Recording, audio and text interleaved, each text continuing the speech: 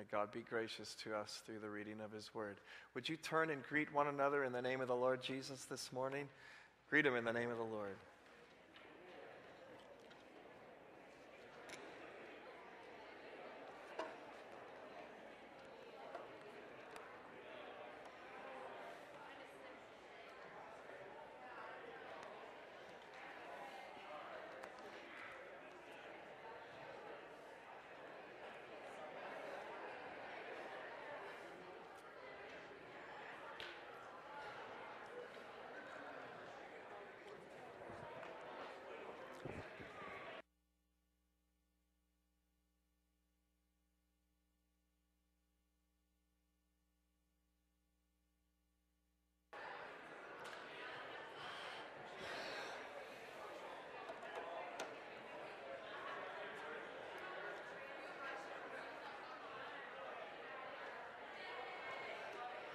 Well, that is good.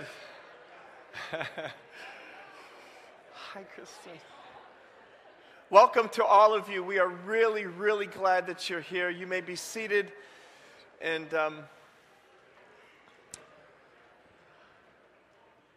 when there are so many other places on this planet you could be today, it means so much that you're here and you've brought your families. And we're really grateful for that and try hard, so hard not to take that for granted. But we really, really appreciate that. And we pray that you'll experience the Lord's goodness and favor and blessing. I still have on my mind and my heart, at least for the next couple of weeks, this just genuine desire that we experience this gift from Christ of oneness in his name. I'm thankful to all of you just for your investment here, your prayerful witness and being a part of the work of God through the body of Christ here at First Baptist North. And not only here, but around the world. Many of you are planning trips to invest in our partnerships around the world. And so we're grateful for that as well.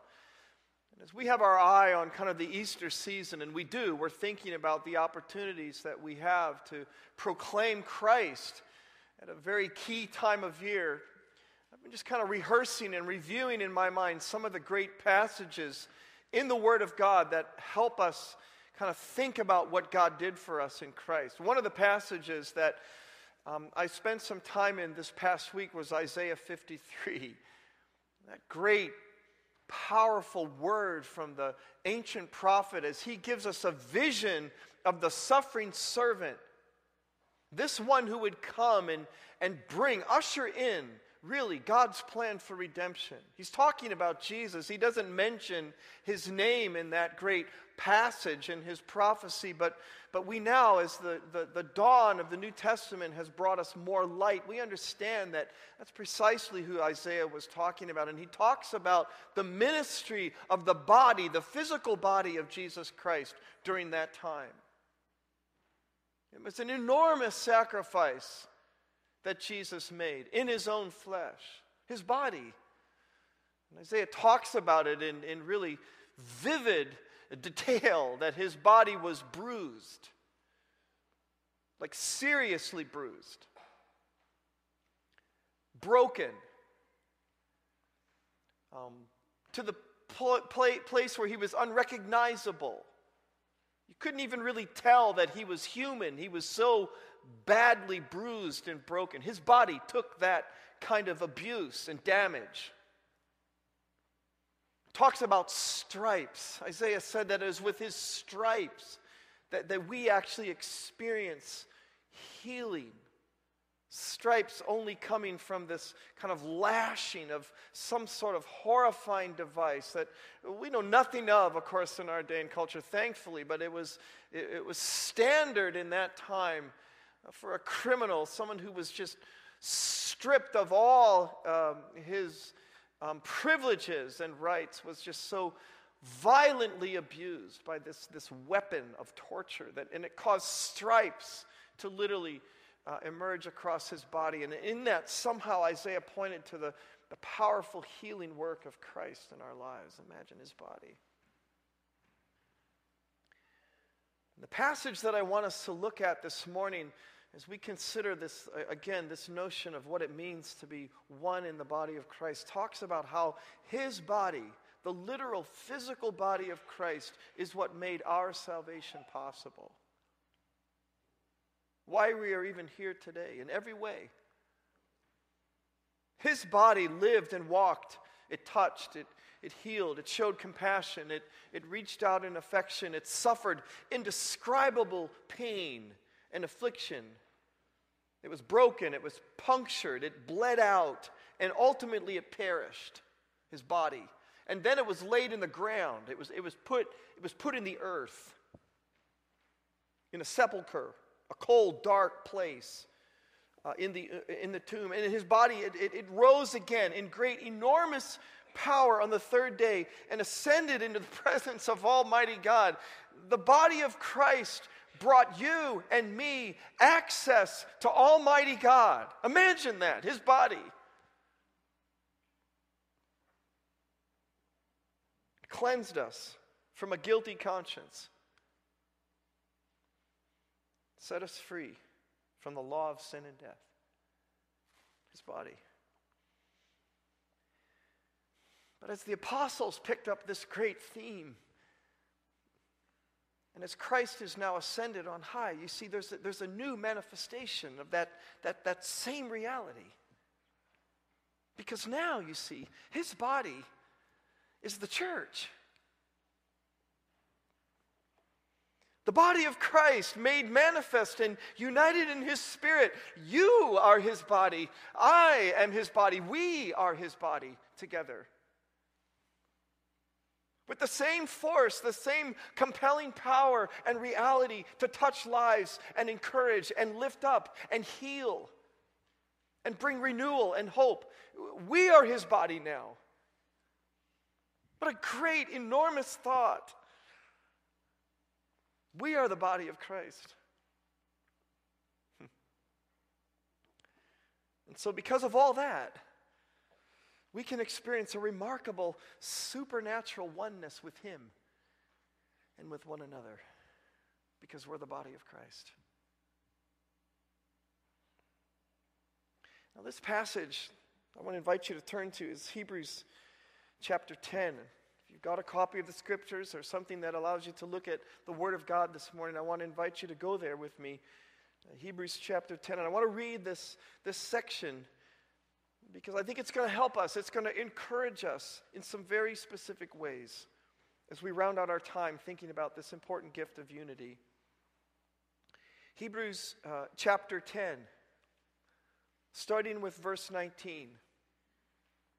This is what he writes. And so, dear brothers and sisters, we can boldly enter heaven's most holy place because of the blood of Jesus. That's his body.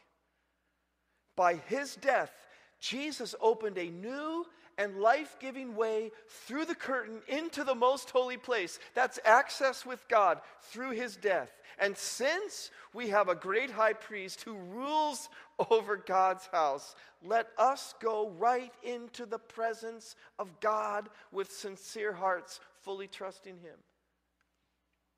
For our guilty consciences have been sprinkled with Christ's blood to make us clean, and our bodies have been washed with pure water. Let us hold tightly, without wavering, to the hope that we affirm, for God can be trusted to keep his promise.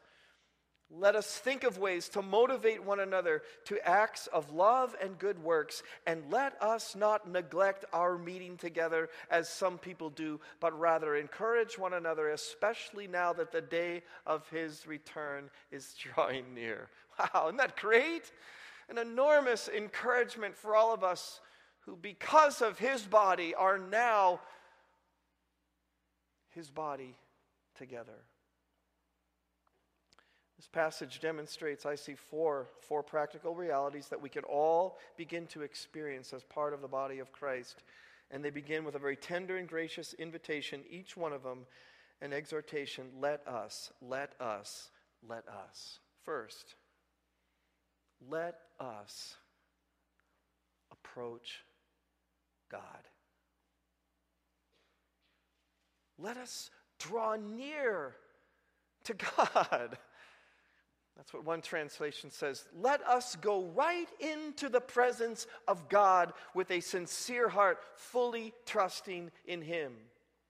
Let us draw near to God because all is good, because of what He did for us in Christ's body. This simply means, listen, bringing yourself into closer and closer proximity and intimacy with God with absolutely no worries. None. Individually and collectively as the body of Christ, let us draw near to Him. That's the invitation. Now, the other morning, it was very, very early. The house was still dark, and I had gotten up early, started a pot of coffee, and I was just really kind of enjoying the quietness, kind of sitting in my chair, beginning to think about the beginning of the day. And the door kind of creaked open next to me. The door just kind of, I felt a little brush of air in the darkness. And out of the corner of my eye, I saw a little figure, a shadow of a person, blonde, kind of curly head, about 4 foot, nothing. It was Jonathan. He had just gotten up early. And he broke open the door. He stepped into the room, and he saw me in the chair. And he just came up to me, and he patted me on the chest, and he said, "How you doing, Dad?" And then he hopped up and curled up and put his head on my shoulder, and there he sat. It's all good. It was Jonathan just drawing near.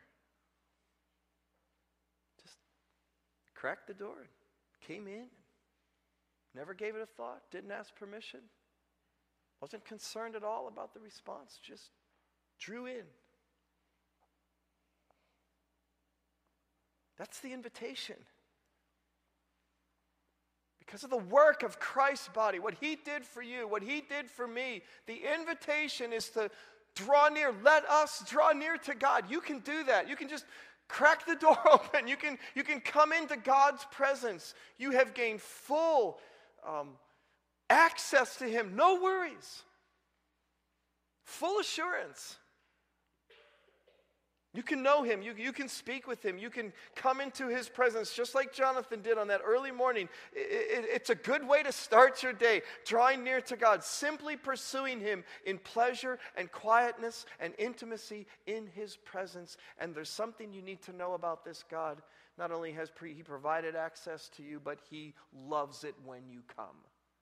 Because later on in this same book, in Hebrews chapter 11, this writer says, this God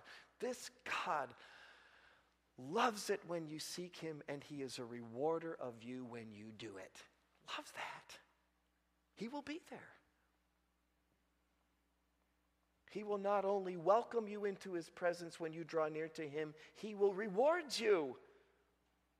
But listen, you will also be changed. Things happen when we draw near to God, when we pursue Him, when we come into His presence. Not just me personally, but all of us as the body of Christ. He changes us. I was thinking about Isaiah, in Isaiah, in that great chapter, in Isaiah chapter 6, when he talks about that bizarre encounter with Almighty God. And he said he came into His presence. I don't know how it happened, but he did. And he describes it that he saw Him high and lifted up. And he saw and he witnessed this crazy experience of angels kind of back and forth. And they were calling, holy, holy, holy. And there was smoke. I mean, it was just something that we can't even experience or dream of, but Isaiah shows it. And then all of a sudden, in the midst of all of that wonder, it's like Isaiah goes, whoa, wait a minute. There's something not right with me. And it was very specific. I've got unclean lips. And here I am in the presence of God. I've drawn near to Him. I see Him high and lifted up. And I'm all of a sudden focused on this fact that I'm off the mark with things that are coming out of my mouth. See, we change. He moves towards us. He remakes us. He converts us. He makes us more holy. He puts his finger on things in our lives that are dishonoring to him and that can ultimately, listen, break down this great gift of oneness with him and with others. That's the value of drawing near. Let us do that. Let us do that. Let us draw near to him. Come into his presence. He will reward you. He'll bless you. He'll transform you. He'll make you more worthy. Let us draw near to God. But there's something else that he says. Let us also hold tightly without wavering to the hope we affirm, because God is faithful. He can be trusted. Let us hold on to hope. Hope. This is a good thing, isn't it? Hope. Hope helps me keep my focus on things that are good, things that are eternal. Not my little measly kind of problem situations, but I hold on to hope, and we are not only invited to draw near to God, but to hold on to this hope that is ours, because God is faithful. He will always come through. He can be trusted. Hope allows me to see good in my brothers and sisters in Christ, regardless of the circumstance. Holding on to hope that God is faithful, it strengthens my confidence that God is at work. He is faithful. He will do this. Just like Jesus' body, his literal body, brought hope to the world through life, suffering, death, and ultimately resurrection. So now we, the church, as the body of Christ, can also bring that same compelling hope. God is faithful when you can't see the future. He is faithful. We hold on to that hope that he knows. He knows what's around the bend. He knows exactly what we're going to need, exactly when we're going to need it. God is faithful when you're discouraged, when things aren't adding up. God is faithful. God is faithful when your mate is distant or even hurtful in his ways. God is faithful when your friends forsake you because of your confidence in Jesus Christ, or because you no longer want to participate, perhaps in ungodly things. God is faithful, and we are encouraged, we are invited graciously and gently by Almighty God. Let us hold on to hope. Hold on to the hope. And the body of Christ is made one. It's edified together. Let me ask you a question. Are you a hopeful person in the body of Christ? Do you hold out hope and encouragement? Do your words and your attitudes foster and encourage hope in the faithfulness of God? Is that what comes out of your life? Is that what comes out of your attitude and out of your words and out of the things that you do in and amongst the body of Christ and those that you serve alongside? You see, we can get so buried in our world, so buried in our thoughts, so overcome by our jadedness or our cynicism that we miss the joy and simple hope of the moment. And the other day I was in the kitchen and I was having one of those moments or days or whatever where I just had something on my noodle and I was in a knot. I was just, it had me by the throat. And so I was just, a mess. But anyway, my son Jacob was just kind of, messing with me a little bit. He's trying to get me to lighten up, poking me and, hey, I wasn't having any part of it. I was on this thing and nothing was, and he kept on, just messing with me and trying to jack me. He likes to tickle, He knows he can get me off of a mark there if I start to get.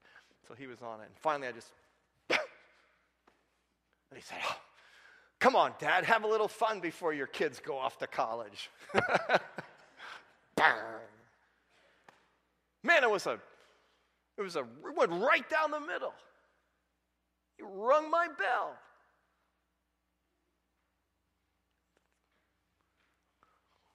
A little different perspective. That's what hope does.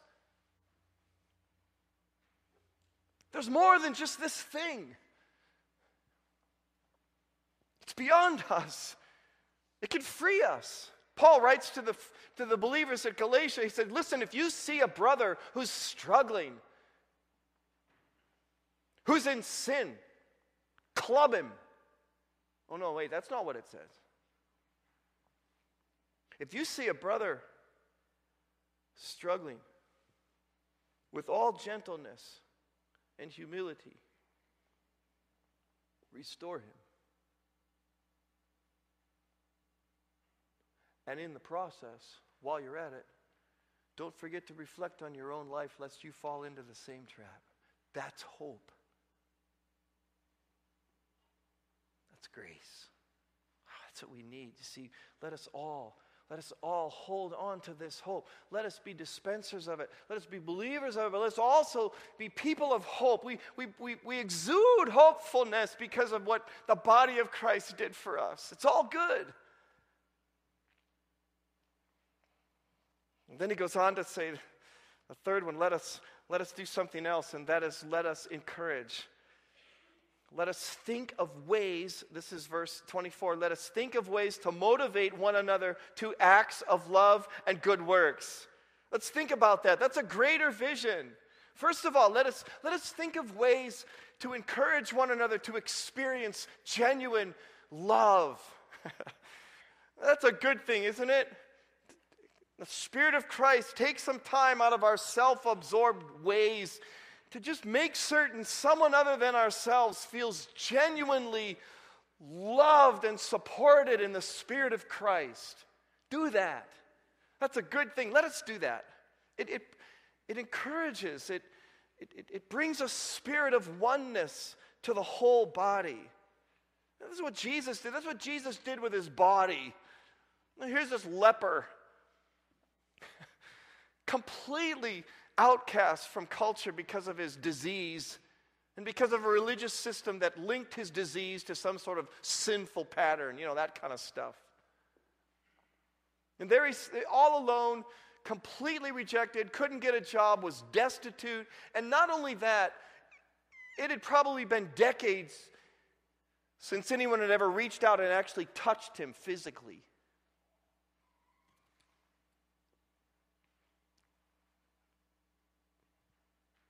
And Jesus comes onto the scene. And the scripture says that he reached out his hand and he touched a leper.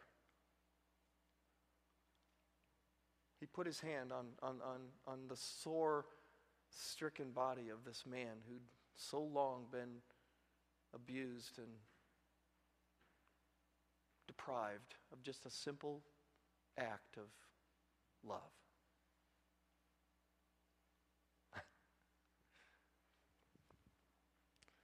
So let's think about ways we could do the same thing. People just need to feel loved, genuinely loved, not abused, not manipulated, just like they matter. Unconditionally loved. Let us think of ways we can do that. But there's a second aspect, that not only feel and experience love, but let us think of ways that we can encourage people to actually do good things. To love and good deeds. To actually move them along in their experience with Christ.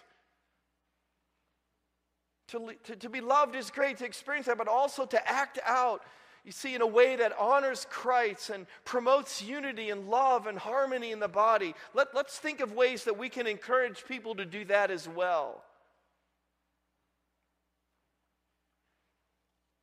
Christ, in his body, he bore our sorrows. He took our sins. His body was wounded for our transgressions. Jesus said, listen, this is my body. It wasn't some sort of existential metaphor that Jesus was using. He was standing there talking to these men whom he had vested his whole life in ministry, and he said, this is my body and it is broken. It is completely given up for you. Guess what? We are his body.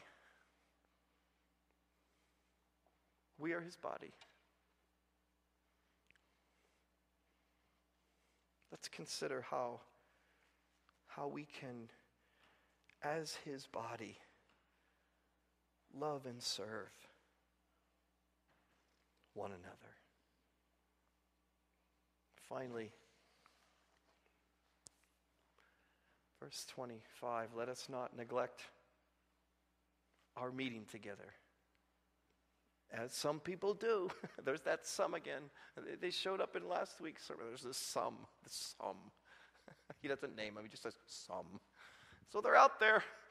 But let us not do that. You see, let us rather make this wholesale resolve to be together, to encourage one another in our coming together in corporate fellowship and worship, especially now, he says, that the day of his return is drawing near.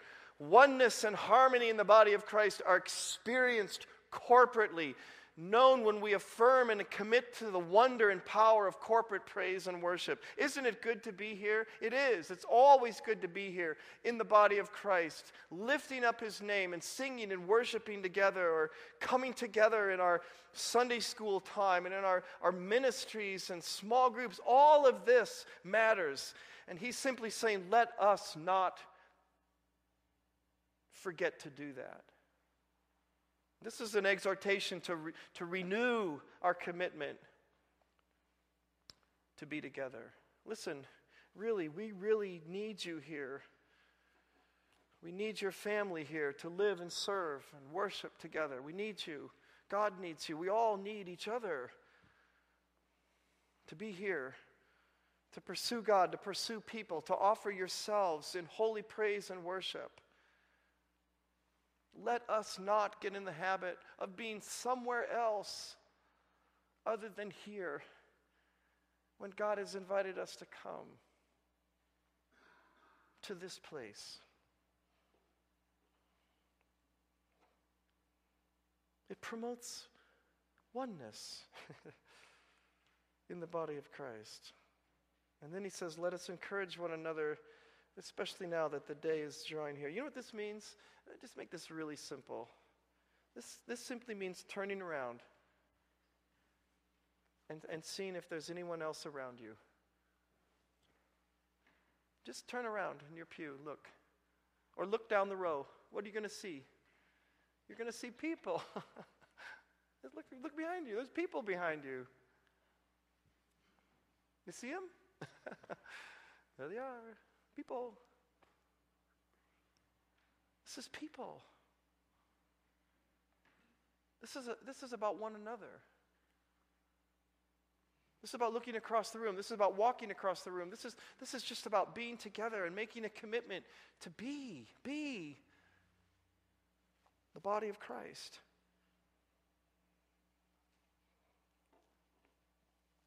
A long time ago, I guess when I first got here, I preached a little thing on Ephesians about the importance of what it means to be the church. And I picked up on this little rhyme that I learned when I was a kid. But I decided that I wanted to kind of redo it. And it kind of went something like this. This is the church. Here is the steeple. Open the doors and see all the people. I can't do it as well as I used to be able to because my fingers are kind of stiff and stuff.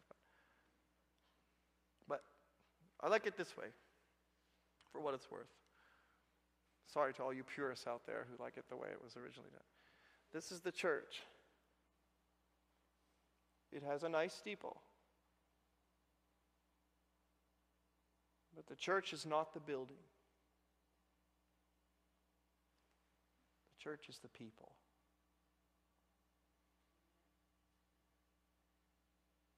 You are the church. We are the church. We are the body of Christ.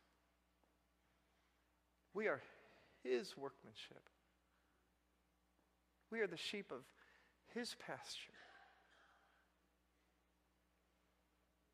We are broken for one another. We are sacrificed for one another. We are the hope of the world. Christ in you is the hope of glory. So, let us draw near to God. It's all good.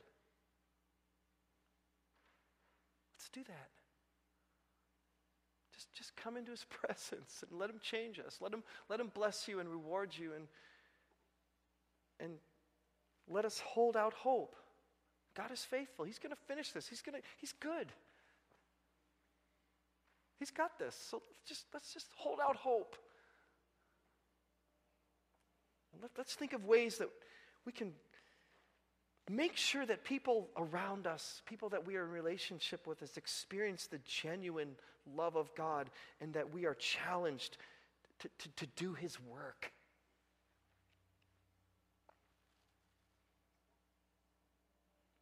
And then keep coming. Keep investing. Keep serving. Keep worshiping. Keep praying. Keep at it. Let's stay together for the praise and glory of His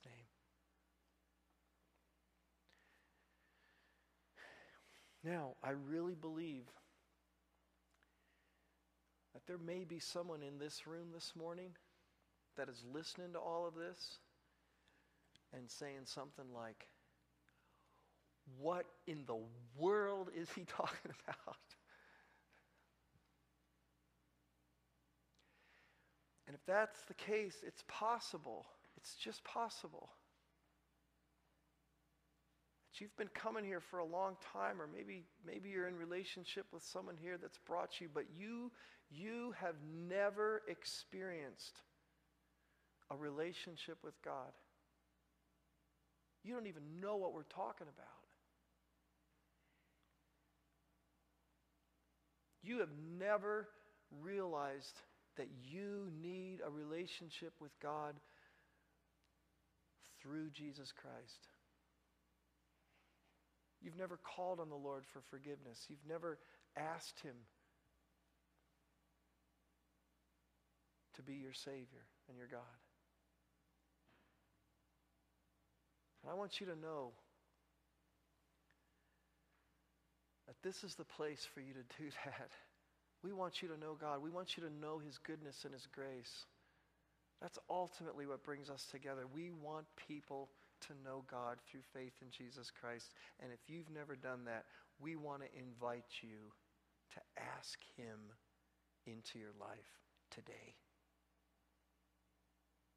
The Bible says, whosoever shall call upon the name of the Lord shall be saved.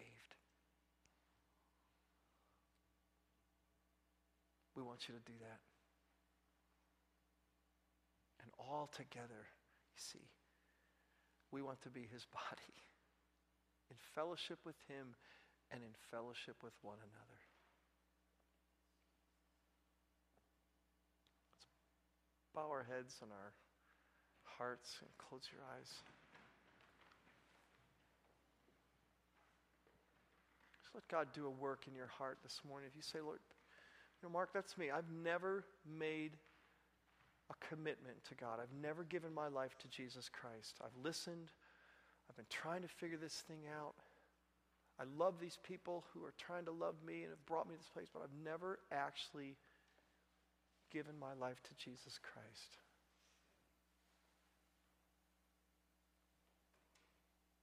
We want you to do that right now. Just pray, Lord God, I need you in my life.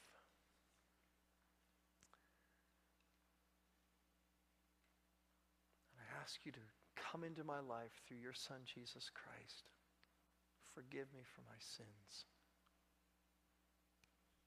Save me.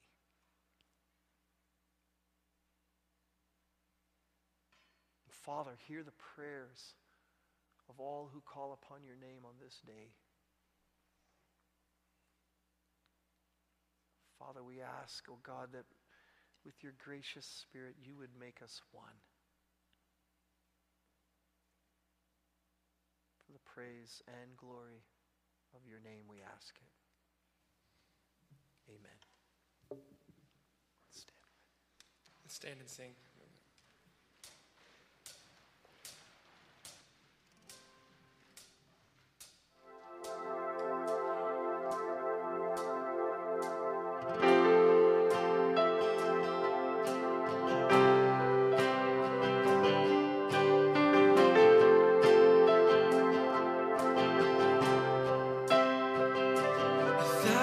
Times I failed, still your mercy remains.